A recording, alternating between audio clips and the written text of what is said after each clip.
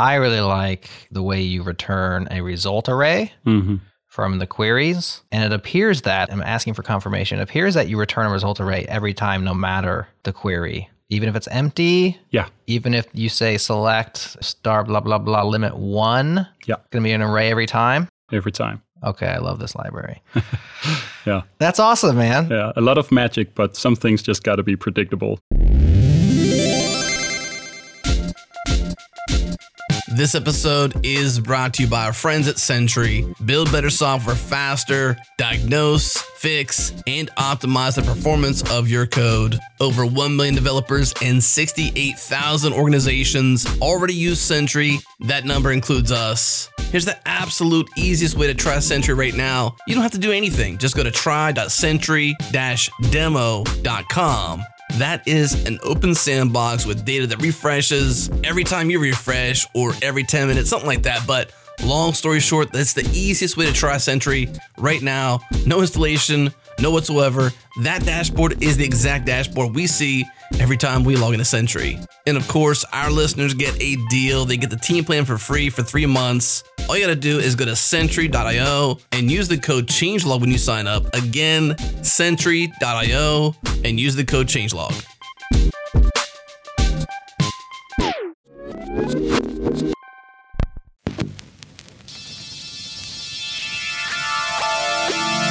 This is JS Party, your weekly celebration of JavaScript and the web.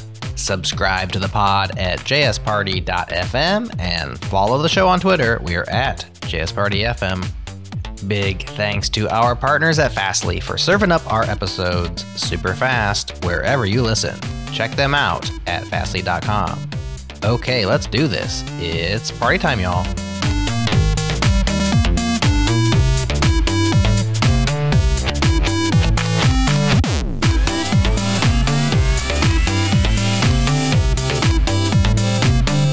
Hello, JS Party people. I'm Jerod, your internet friend, and we have a great show for you today. I am joined by a special guest, Rasmus Porsager. Rasmus, welcome to JS Party. Thanks a lot. Nice being here. Happy to have you. We're going to talk long and deep about Postgres, about relational databases, about Postgres.js, about Node, about Deno, about SQL queries, all sorts of things. But before we do that, it's time for our regular segment, Holla. Can I holla? Can I holla? Can I holla? Can I holla? Holla, holla, holla, holla, holla, holla, holla.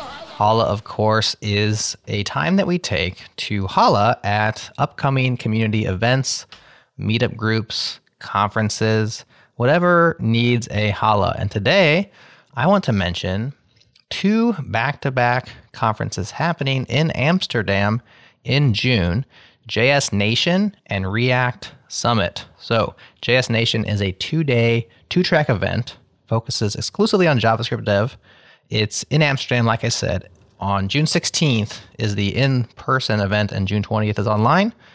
React Summit is the next day in the exact same location. So same people throwing it, obviously focused on React. It's the biggest React conference worldwide. June 17th in Amsterdam, and then June 21st remote. So these are hybrid events. People are getting back together. And JS Party plans on being a part of both of those conferences. We are still in the works, in the planning stages about exactly how we're going to be involved. But at the moment, we're planning to send Nick Nisi there. So if you are in the Amsterdam area and can hit up those 2 comps, come see us there. If you cannot and you still want to be involved, of course, they are dual IRL plus hybrid. Awesome stuff. So shout out to JS Nation and React Summit happening in June 16th and 17th. Links in the show notes to check out what those conferences are all about. This has been Holla. Can I holla? Can I holla? Can I holla? Can I holla? Holla, holla, holla, holla, holla, holla. All right, Rasmus, back to you. So Postgres, you have this library, quite popular, quite fast, looks quite good. I've been scouring the README, checking it all out. I'm a Postgres junkie from a long time back, so this speaks to me. And I wanted to bring you on and talk about it. It's hit V3. You've been working on it for a while. We're going to get into the library itself, how you can use it, why you might want to use it, how it's built, etc. But first, let's talk about Postgres as a thing, or relational databases as a thing, because there's lots of options when you're building an application. how and why are you going to store your data. Relational databases are as old as time at this point. Yeah. They were cool, they weren't cool, now they're kind of cool again. Help the folks decide, or maybe give us your perspective on like why pick a relational database versus a document database like Mongo, or a key value store, or a Firebase. There's lots of options for JS apps. What's up with relational databases? Why do you like them? Well, I've actually started out on the other side. So when I began programming, MongoDB was just starting to become a thing. There was so many things I didn't know about. I had heard about SQL.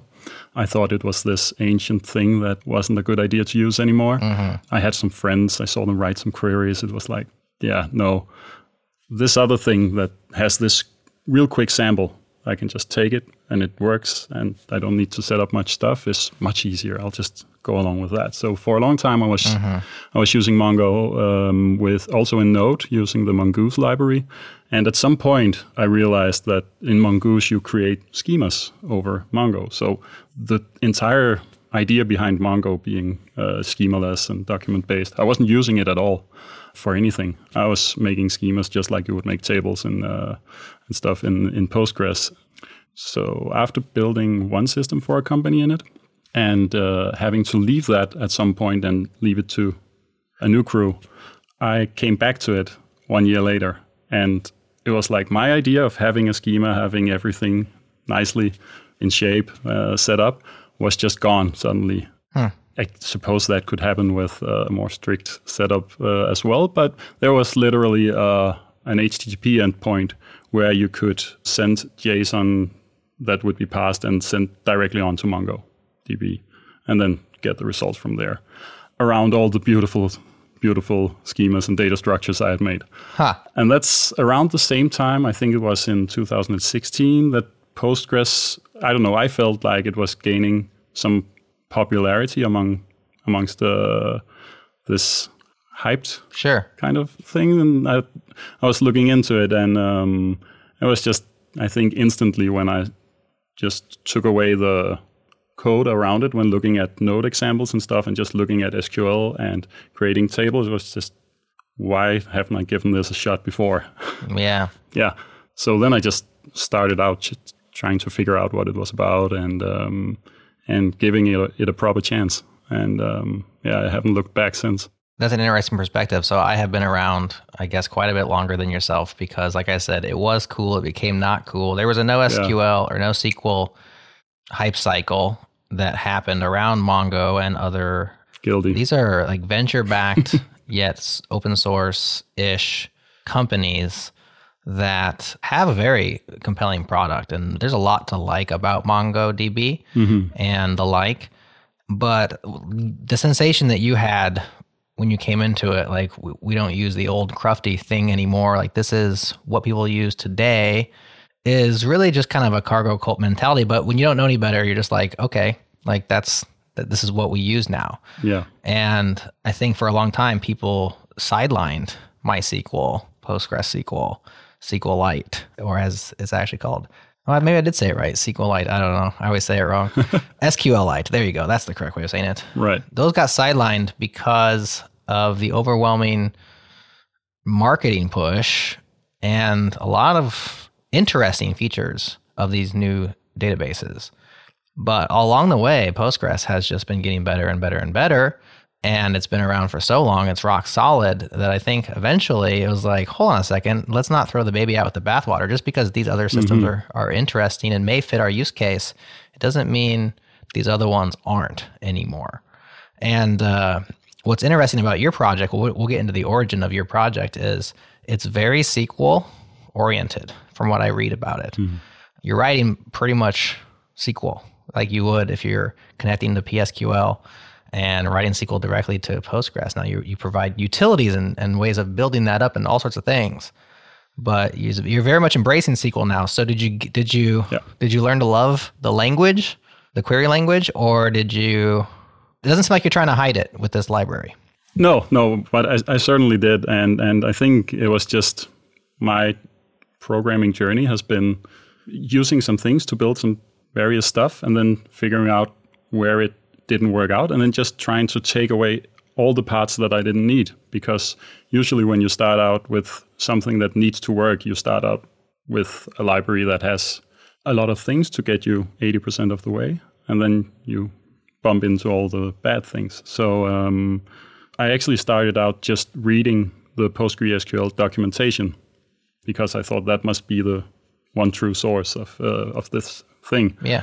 And that was just really hard in the beginning until I understood, like at some point their structure, their way of setting things up just clicked for me and was, really, really nice just going through it, trying to understand how everything worked. And I had a few projects on the side where I could try these things out. So what's interesting to me with your time period, so you're talking 2016 was the time range that you started picking up Postgres. Is that what you said? Yeah, that's when I became interested in it. And then I think beginning 2017, I started actually building it. Trying to do stuff with it. Yeah. Yeah. Node.js is old at this point. Yeah. 2009, right? Yeah. So the thing that happened when Node.js came out and started picking up steam, like there were no libraries. There were no database adapters, connection poolers. Like there were like all this stuff. In fact, Ryan Dahl's original call was like, hey, fertile ground, help build the ecosystem around Node.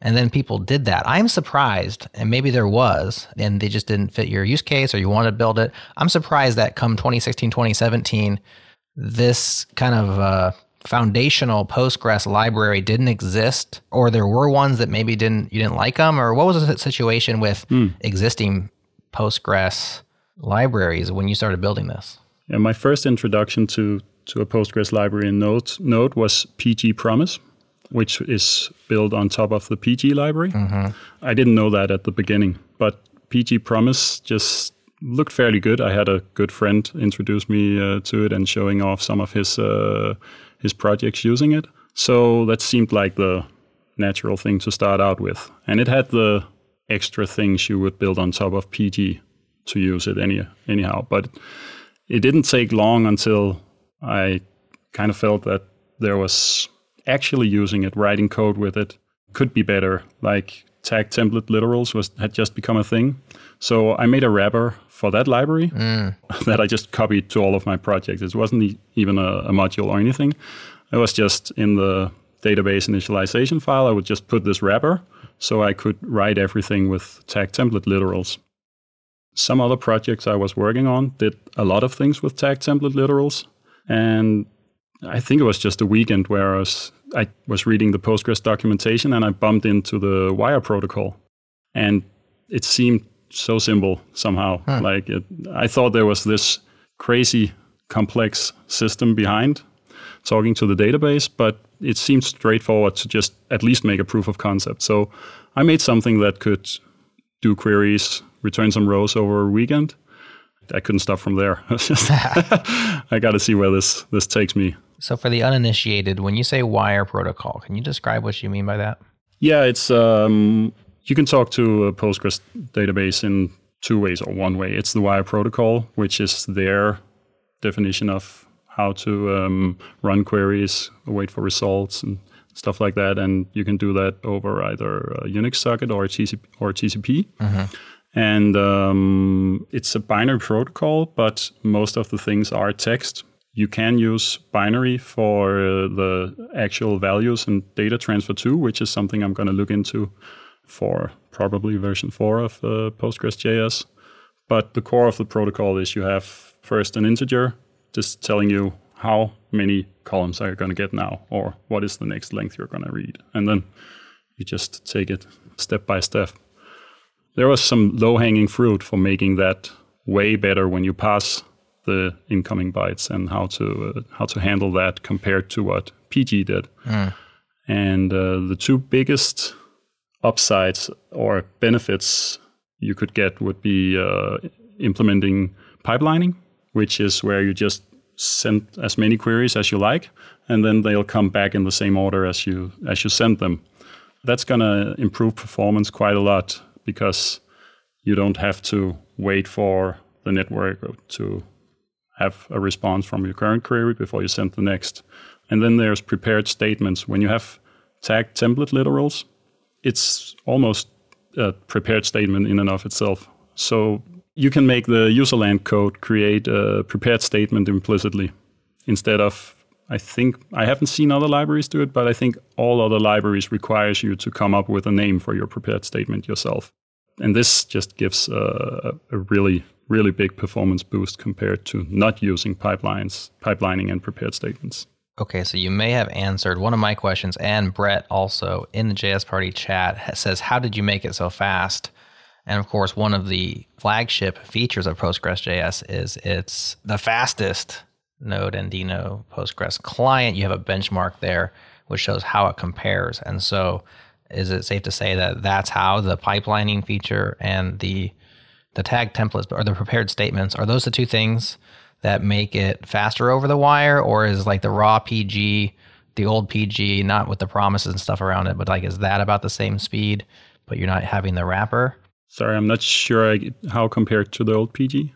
So let me just ask this. Is it also faster than PG? Yeah, it's around 2 to 5 times faster in this very simple benchmark that I did. But I really wanted to do a thorough benchmark and actually test with real network latency instead of locally, because that benchmark is locally and I'm not doing any actual hard queries. I just wanted to test the raw overhead of the library itself.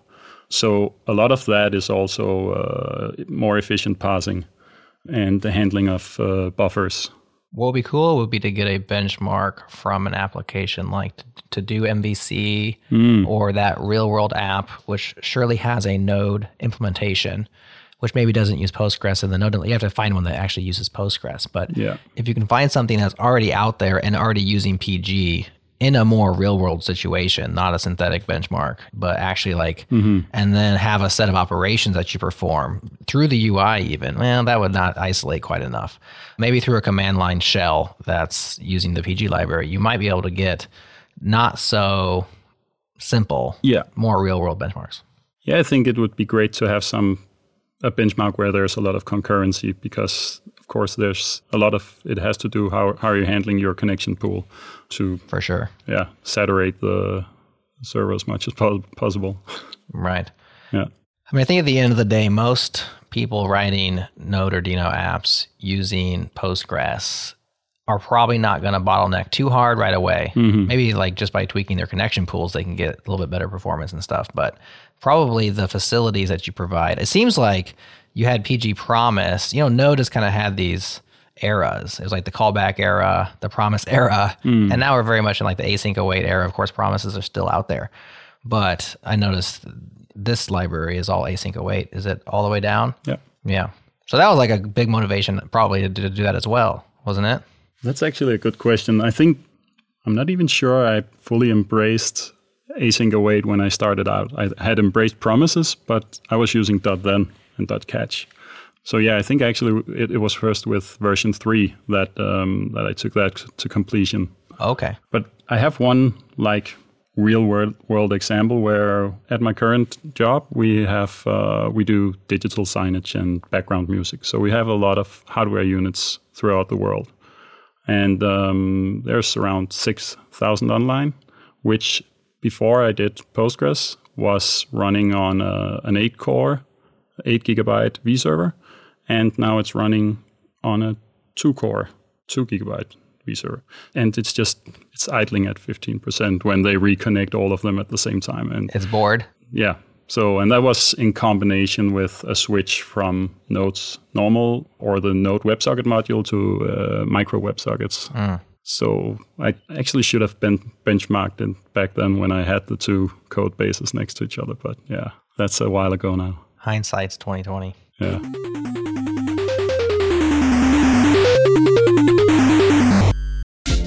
This episode is brought to you by our friends at SourceGraph. They recently launched a new feature called Code Insights. Now you can track what really matters to you and your team in your code base. Transform your code into a queryable database to create customizable visual dashboards in seconds. Here's how engineering teams are using Code Insights. They can track migrations, adoption, and deprecation across the code base. They can detect and track versions of languages or packages. They can ensure the removal of security vulnerabilities like Log4j. They can understand code code by team, track code smells and health, and visualize configurations and services. Here's what the engineering manager at Prezi has to say about this new feature. Quote, as we've grown, so has a need to better track and communicate our progress and our goals across the engineering team and the broader company. With Code Insights, our data and migration tracking is accurate across our entire code base, and our engineers and our managers can shift out of manual spreadsheets and spend more time working on code, end quote. The next step is to see how other teams are using this awesome feature. Head to about.sourcegraph.com/code-insights. This link will be in the show notes. Again, about.sourcegraph.com/code-insights.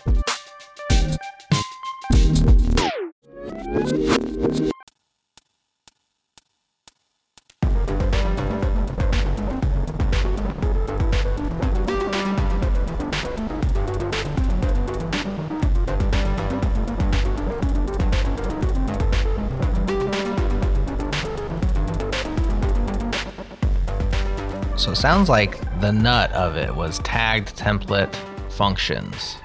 You wanted to use tagged template functions, or did you want to use tagged templates in general? And now you're using tagged template functions. Yeah, no, tagged template functions. I mean, Okay. in general, they're just good for multi-line strings. So it's when you're able to use them as a function and interpolate the values, then it becomes really interesting. And there's this, to me, it was a very big discovery when I found out that the way a tag template literal function is called is the first part is an array with each part of the strings around your values or dynamic values. And all the rest of the arguments are the actual values. And this first array is static, which means that you get a static reference to the actual code that you wrote. If you have a function with that's inside it is calling a tag template literal function, this array is by its nature static, but it's also static at runtime. So in that way, you can do some really cool caching features because you know it's not going to change. So that's pretty cool. So describe how it's working under the scenes. So let me just describe how it works as an end user. So like I write some SQL. I write a tag template, I guess, string. It looks like to me like a interpolated string. And I put, select star from users where ID equals, and then I put in my $, is it curly brace? I'm not looking at code right now, but I put in my there's my little variable that can change based on whatever ID I pass into that variable at the time that it's called. And I pass that off to Postgres.js and say, execute this query. What does it do from there? How does it work? The first thing it does is simply just build up a query object. And this is an object that inherits from a promise. And it's actually a lazy promise, which means that it won't do anything until you call .then, .catch, or .finally. And await, when you use the await keyword, it'll do that implicitly. The reason for that is because I wanted to be able to build dynamic queries, but as close to SQL as possible. So you can actually nest these tag template calls inside your values to, let's say you want to make it dynamic to choose if you want to sort by ascending or descending order. Then you need to be sure that you're not simply just injecting a string because it's a keyword, and you can't send keywords as parameters to Postgres. So Postgres doesn't know how to handle that. But you can do that in a safe way with tag template literals, which is pretty cool because you don't have to worry at all about SQL injection. The only way you can do that in Postgres.js is using a function called .unsafe. So it's pretty clear that you're doing stuff where you need to be careful. So again, for the uninitiated, SQL injection is when you open up your queries. Like imagine you're building up a query string, and then you have an end user who is specifying, for example, sorting. So like maybe you have a web UI where they can toggle a sort by this, ascending or descending, like, invert the sort. You're allowing them to specify the order of that sort, which is going eventually into your database query.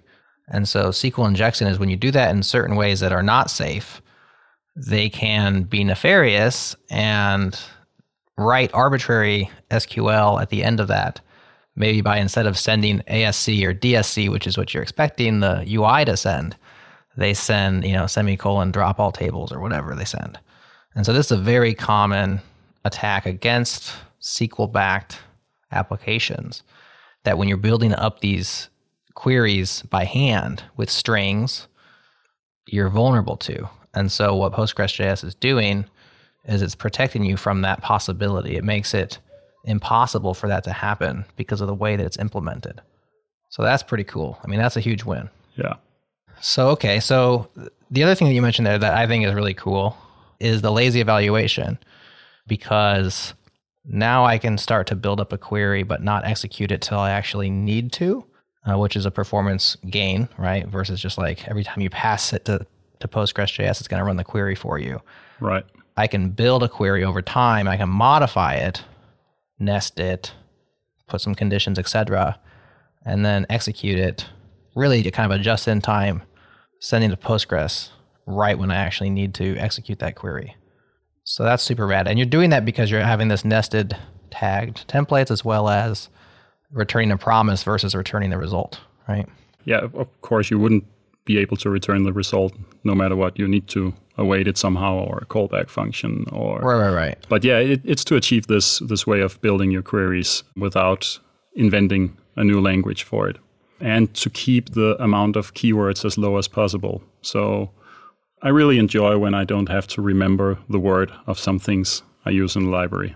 It's much easier to remember the position of things or how you call it.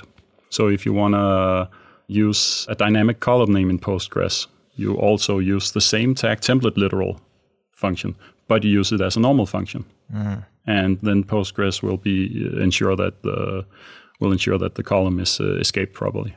So one of the places that we started this conversation around relational versus Mongo, which I haven't seen, at least in my perusing of what you are up to with this library, it doesn't seem to have built-in facilities for schema generation, migration, changes to your schema, which you would need something. How do you go about that? So you start off, you're going to build a web app with Postgres.js, and you're like, okay, I need my users table. They should have a name and an email, blah, blah, blah, blah. How do I define my schema? Is it all just grab a separate library, or? No, I have another library I use personally called PostgreShift, which is just a forwards only migration library. Very classical. You just have you start with migration number 1, 2, 3. No fancy stuff. Nope. I just like it to be as straightforward as possible, because then I know what's going on. I think that you can always do a backwards migration by having the next migration ready if you have the need for that. So it doesn't even do the up-down thing that most of them do. No. It's just one direction, run this. Yeah. Then if you want to back it out, you just run another one. Yeah. And I've tried to get my feet wet with some of these tools that do auto migrations to figure out how you change your schema. And I think the vision is really great. I haven't tried using one where it felt like an improvement. Mm. And there's also the question about, do you do only schema migrations, or do you want to do data migrations at the same time? And I actually feel okay just mixing it all up. But it depends on the project, of course. And for the things I've been doing, using PostgreShift has been fine. Very good. Well, we'll take a show notes link over to PostgreShift. Surely there's other libraries. There's definitely others. And PostgreShift, of course, I might have mentioned it at the bottom of the README, but It's not as polished. It's not finished with proper documentations and stuff. So, but it's good enough for Rasmus. So maybe it's good enough for somebody else. Your mileage may vary, but this is what he uses. I think that's valuable information to have. So have you ever thought about maybe expanding the footprint of Postgres.js just to provide basic functionality that, pretty much anybody using Postgres is going to have to define and migrate their schema. Right. Now, you can do it outside of your app too. You can but is that past maybe V4 have a little bit of migration stuff? No, I think almost all of the things I build, primarily because it's for my own usage. So with PostgreShift, it's fine having another library, and the way it works is just it has a convention of a migrations folder with folders for each migration numbered, and then you pass in your Postgres instance connection to the database, and then you just off you go. So it's so little code that it might even make sense to include in the main library. But on the other hand, a lot of people will prefer another way of doing migrations. So as it stands today, could you use the main library? Can you execute arbitrary SQL statements if you want to? Like, can I just write table definitions? Oh yeah, sure. And pass it to Postgres.js. And yeah. So it's there. It's just not not fleshed out. I mean, like, you can do it. You can use the same connection you're using elsewhere and exactly write some code to do your thing. Okay. So I think when you move into like more functionality, you mentioned detecting your schema changes. I think we get to a point where some people start to think, okay, well, what I really want to have are rich data objects that I define in my JavaScript code. Like, we have objects in JavaScript. Can I just have a user class with these methods and these data properties and just let my Postgres library do it for me? So like, we're getting in the world of not just migrate for me, but what about the dreaded ORM, which is actually can be very nice if done well. It's hard to do very well, but can't you take my objects and map them onto a relational database and remove a lot of the boilerplate or things that I have to do manually? Have you thought about ORMs? Because that would be a natural progression, but maybe you don't like those. It actually touches on a thing I spoke with Firas about at some point, which is another project of mine called HashQL. And the idea is that you don't need an ORM. You just go and query the database. So on the surface, it looks like it. You just go directly from your client-side JavaScript UI code and query the database directly. And when you're building your query there, you can just ask for it in whatever shape you want. And yeah, back to the SQL injection, all the dangerous stuff in a perfectly safe way. So I think once I find the time to actually get that up to a stage where I can present it, it's going to push the other things away, because it's such an awesome way to just remove so much middleware in between the things you actually want to build. And that's ORMs are one of those things.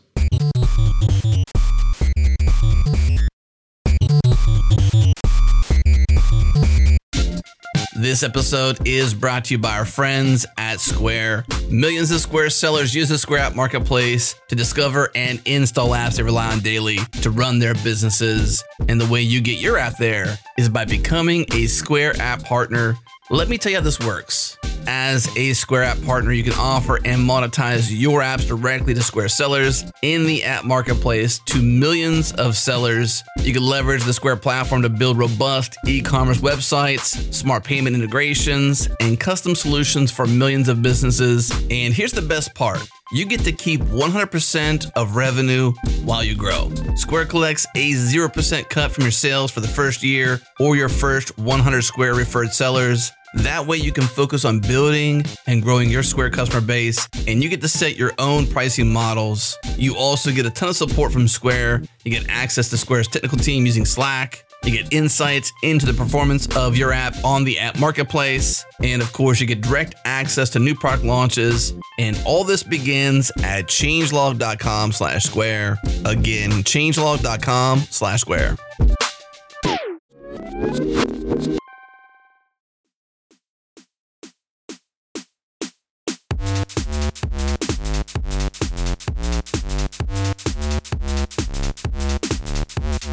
So while we're still talking about the way it works and some of the things it doesn't do and stuff I like about it, I really like the way you return a result array from the queries.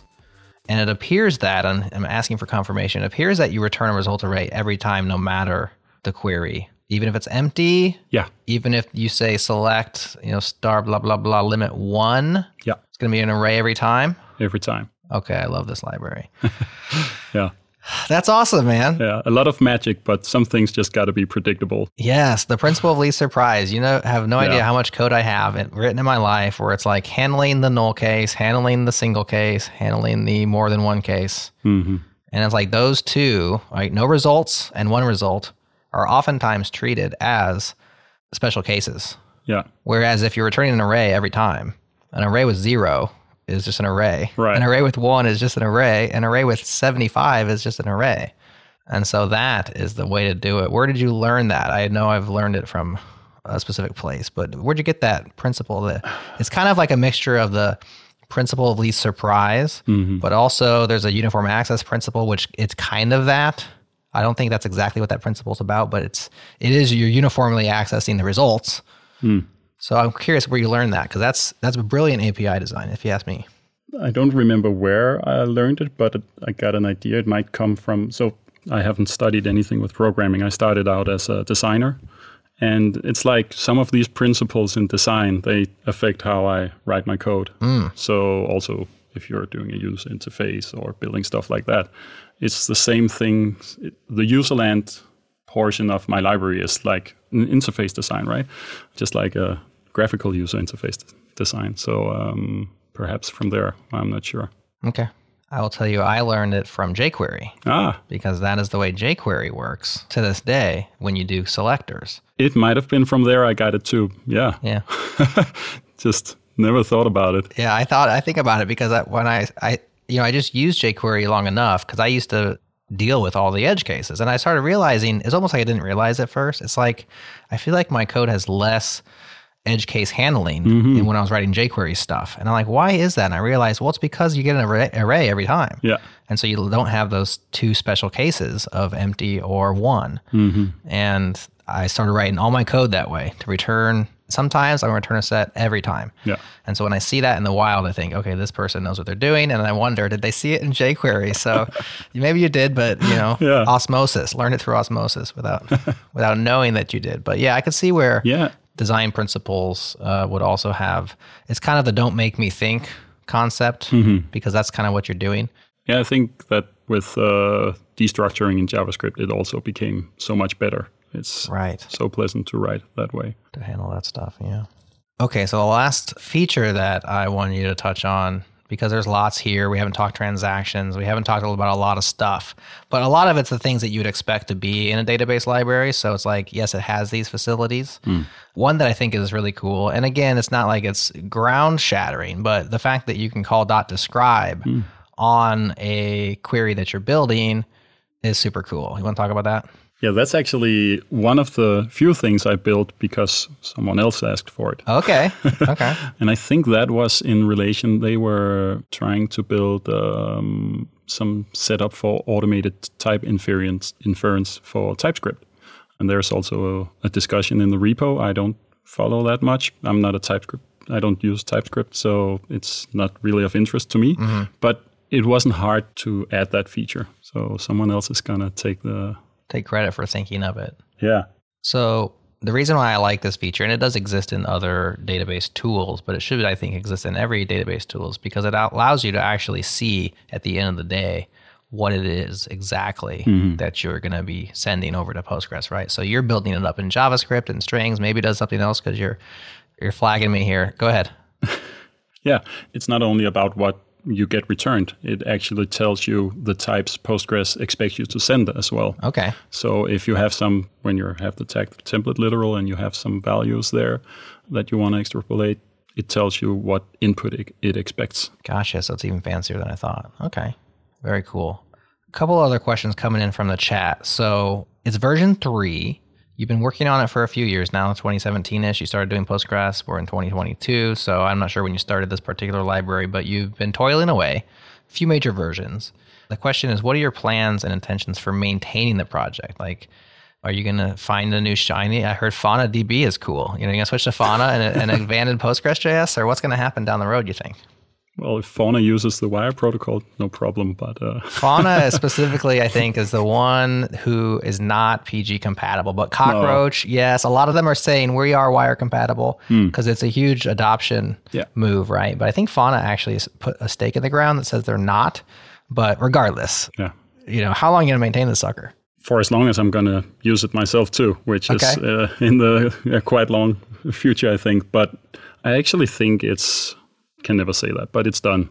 There's some interesting things to try out with the binary protocol, but it's really not necessary. It wouldn't change anything on the surface. It would merely be a performance improvement. So I think any bugs that should appear or any obvious feature requests, I'm of course going to take them in. But currently it's sitting there with 0 pull requests, 0 issues. It feels really nice. Or did there come one in today? I don't remember. I'm looking while you talk. Oh, I don't see any there. It's looking empty, yeah. Yeah. 74 closed, 0 open. We'll see. I suppose there's going to come more when people start to use it for more than just side projects. It's still pretty young. I think it got a lot of attention with the version 3 release, but it's only 2 years ago I released the first version. So okay. Yeah. So the version 3 release was definitely when it crossed my radar. Do you have... Yeah. I mean, you have some other open source stuff. Do you have a GitHub sponsors? Do you have an open collective? Do you have any sort of sustainability plan? Are you just happy to use this thing and it's done and maybe you'll do another open source thing, maybe not, but you're not really like looking to maintain open source as a thing? Not anything I would do as for a living. Sure. But I mean, like, you probably put some sweat into this thing. Or do you only work on it at work? No. It's a private project. I use it at work, but no. But it's done, so who cares? Yeah. No, I have a lot of other open source projects I want to continue working on as well, but I'm probably in the camp that don't feel like you should spend too much time trying to monetize your open source projects. Just, it's nice to share with others, and I get a benefit from extra eyes on it. Mm-hmm. That's really nice too. And yeah. Solid stance. No, I think that's well said. Well said. One thing I noticed is that while you came along a little later, you do have npm install Postgres, which is like very much as short as it, I mean, you couldn't do PG, I guess. Yeah. But I mean, that's like official. And I thought to myself, dang, dude got Postgres. npm is quite a crowded namespace at this point. And then I saw in the very, very, very, very bottom of your README, you have a thank you to Ryan Dahl. You want to tell that story? Sounds like maybe he donated it or he wasn't using it or what happened there? Exactly. So in the start, it was called PG, but PEEGEE. So okay, pretty silly. And I thought I can't release it with this name. So I saw that Ryan had the Postgres package, and it had like the bare bones of a Postgres protocol from 2010. And like you started the conversation with mentioning that he just laid it out there, please build these things for Node. Right. So I tried to write him, and I told him I have this library. It's at this stage. I think it could definitely be something that would be interesting for people to use as their main Postgres library. And he responded the same night, just asking, yeah, that sounds like a great idea. Can you just link me some of your code so I can see what's going on? Yeah. Quick code review. Yeah, exactly. And it was private at that point. And then like a half an hour later, it was just, yeah, sure, I'll just transfer it to you. So that was really nice of him. Was there any anxiety? You're like, dang, Ryan Dahl's just checking out my code right now. What if he replies back is like, nah, yeah, there was you can't have it. Yeah. That's very cool. Well, speaking of Ryan Dahl, it's also a Deno client. So I'm wondering, yes, did you have to jump through special hoops in order to work on both platforms, or were you just writing vanilla JS, so it didn't matter? Yeah, most of it was vanilla JS, and of course there's 0 dependencies, so it was all my own code. And I think version 1 was actually just 1,200 lines of code for the entire thing. So porting it to Deno was a 1 or 2 day task, because they've done a huge job making polyfills for Node interfaces. So it was actually just a matter of mapping those up to Deno and then finding the edge cases where that didn't work. And then, yeah, I think on the first run, tests passed like almost all of them.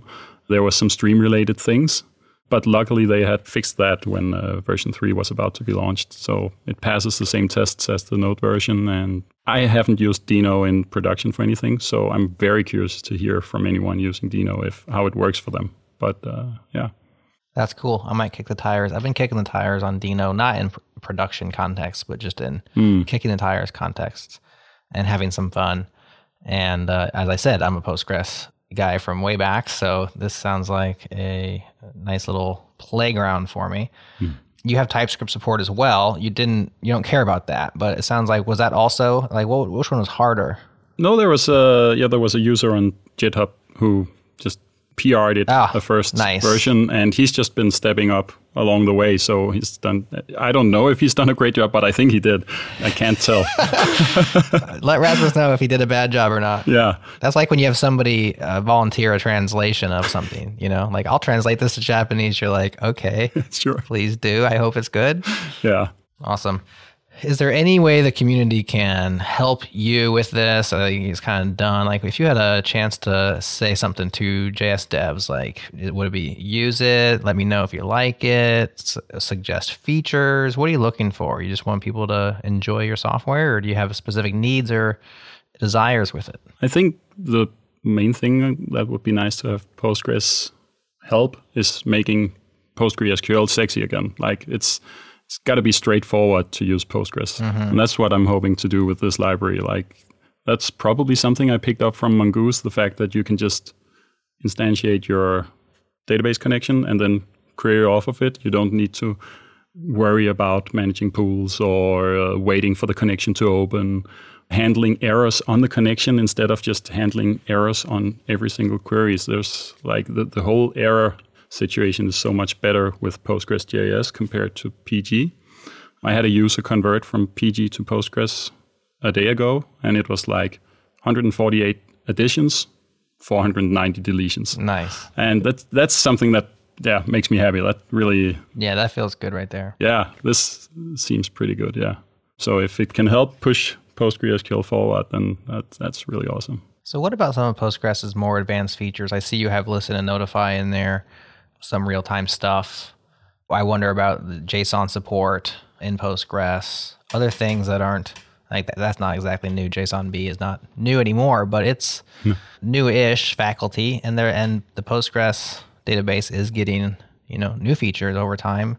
Are you interested in adding specific support for specific advanced features, or you want to stay pretty much SQL compatible? What are your thoughts on that?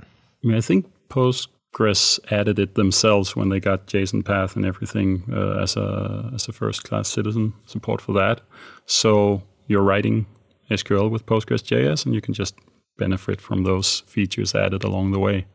The most interesting extra thing I added, I think, is the logical replication real-time subscription, which is taken directly from Superbase, who did that first and presented it as a WebSocket through a big setup that you would use with Elixir. But here you can just get it like you do SQL.subscribe and put in your table name, perhaps a specific field, and then you get notified everything that changes. And you don't need to set up stuff like you do with listen and notify. You just have to add, which you can say all tables, just want to push all tables to logical replication, or you can narrow it down to the things that really matter. Well, Rasmus, very cool stuff. I'm quite impressed by the library. I want to give it a try for myself. Definitely, if you're out there using Postgres.js, let us know. Shoot us a holler. Definitely let Rasmus know. One of the best things you can do as an open source user is just let people know that you're using their software, that you appreciate their software. If there are issues that you're having, obviously let them know those kindly as well. That's good feedback for open source maintainers. Anything else we haven't talked about you want to make sure we squeeze in before we call the show? There could be plenty, but no, I'm good. You're good. Okay. Yeah. Well, I really appreciate you coming on the show talking about this. I think it's a very cool project. I think we need more high quality libraries that let us build, rich database-backed applications. So more like this, please. But that's all we have for now. Don't forget about those events we mentioned in the Hala section. Definitely check out Postgres.js, Postgres Shift if you're into simple things, as well as HashQL. We have the links to all the things in your show notes. So click through and check out what Rasmus has been up to.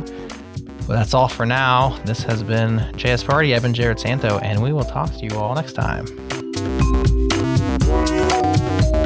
Changelog Plus subscribers, stick around. I followed up with Rasmus on HashQL after the official show ended. You laughed when I said check out HashQL. Yeah, I'm a bit nervous about that one. It's this thing that It's only us now, right? He agreed we could keep it in, but it's for Changelog++ ears only. If you're not a ++ subscriber, check it out. It's our membership program that lets you directly support our work on JS Party, save yourself some time by making the ads disappear, and get cool bonuses like this extended episode. Subscribe today at changelog.com/++. Thanks again to Fastly for having our CDN back, to our Beat Freak in residence, Breakmaster Cylinder, and to you for listening. We appreciate you. Next up on the pod, big show. Nick and Chris sat down with the TypeScript team to discuss their new type annotations proposal that has everybody talking. Stay tuned for that one. You don't want to miss it. It'll be hitting your podcast feed next week.